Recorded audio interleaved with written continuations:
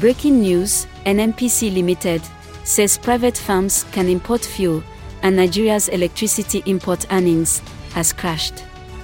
This and more are the latest developments happening in Nigeria. This is a quick summary of Nigeria's news headlines on Newscroll at midday. I am Lola, and today is June 5, 2023. Here are top news headlines, filtered from multiple sources. The federal government has said talks with Organised Labour regarding the fuel subsidy removal will be concluded on Tuesday. Report by The World Nigeria. Number 2. The court resumes with witnesses' presentations in Atiku's PDP case. Report by Channels TV. Our final 3 headlines are as reported by Legit NG, Nairametrics, and Leadership NG. Number 3. The Central Bank of Nigeria, CBN, has said Nigeria's earnings from electricity export have crashed.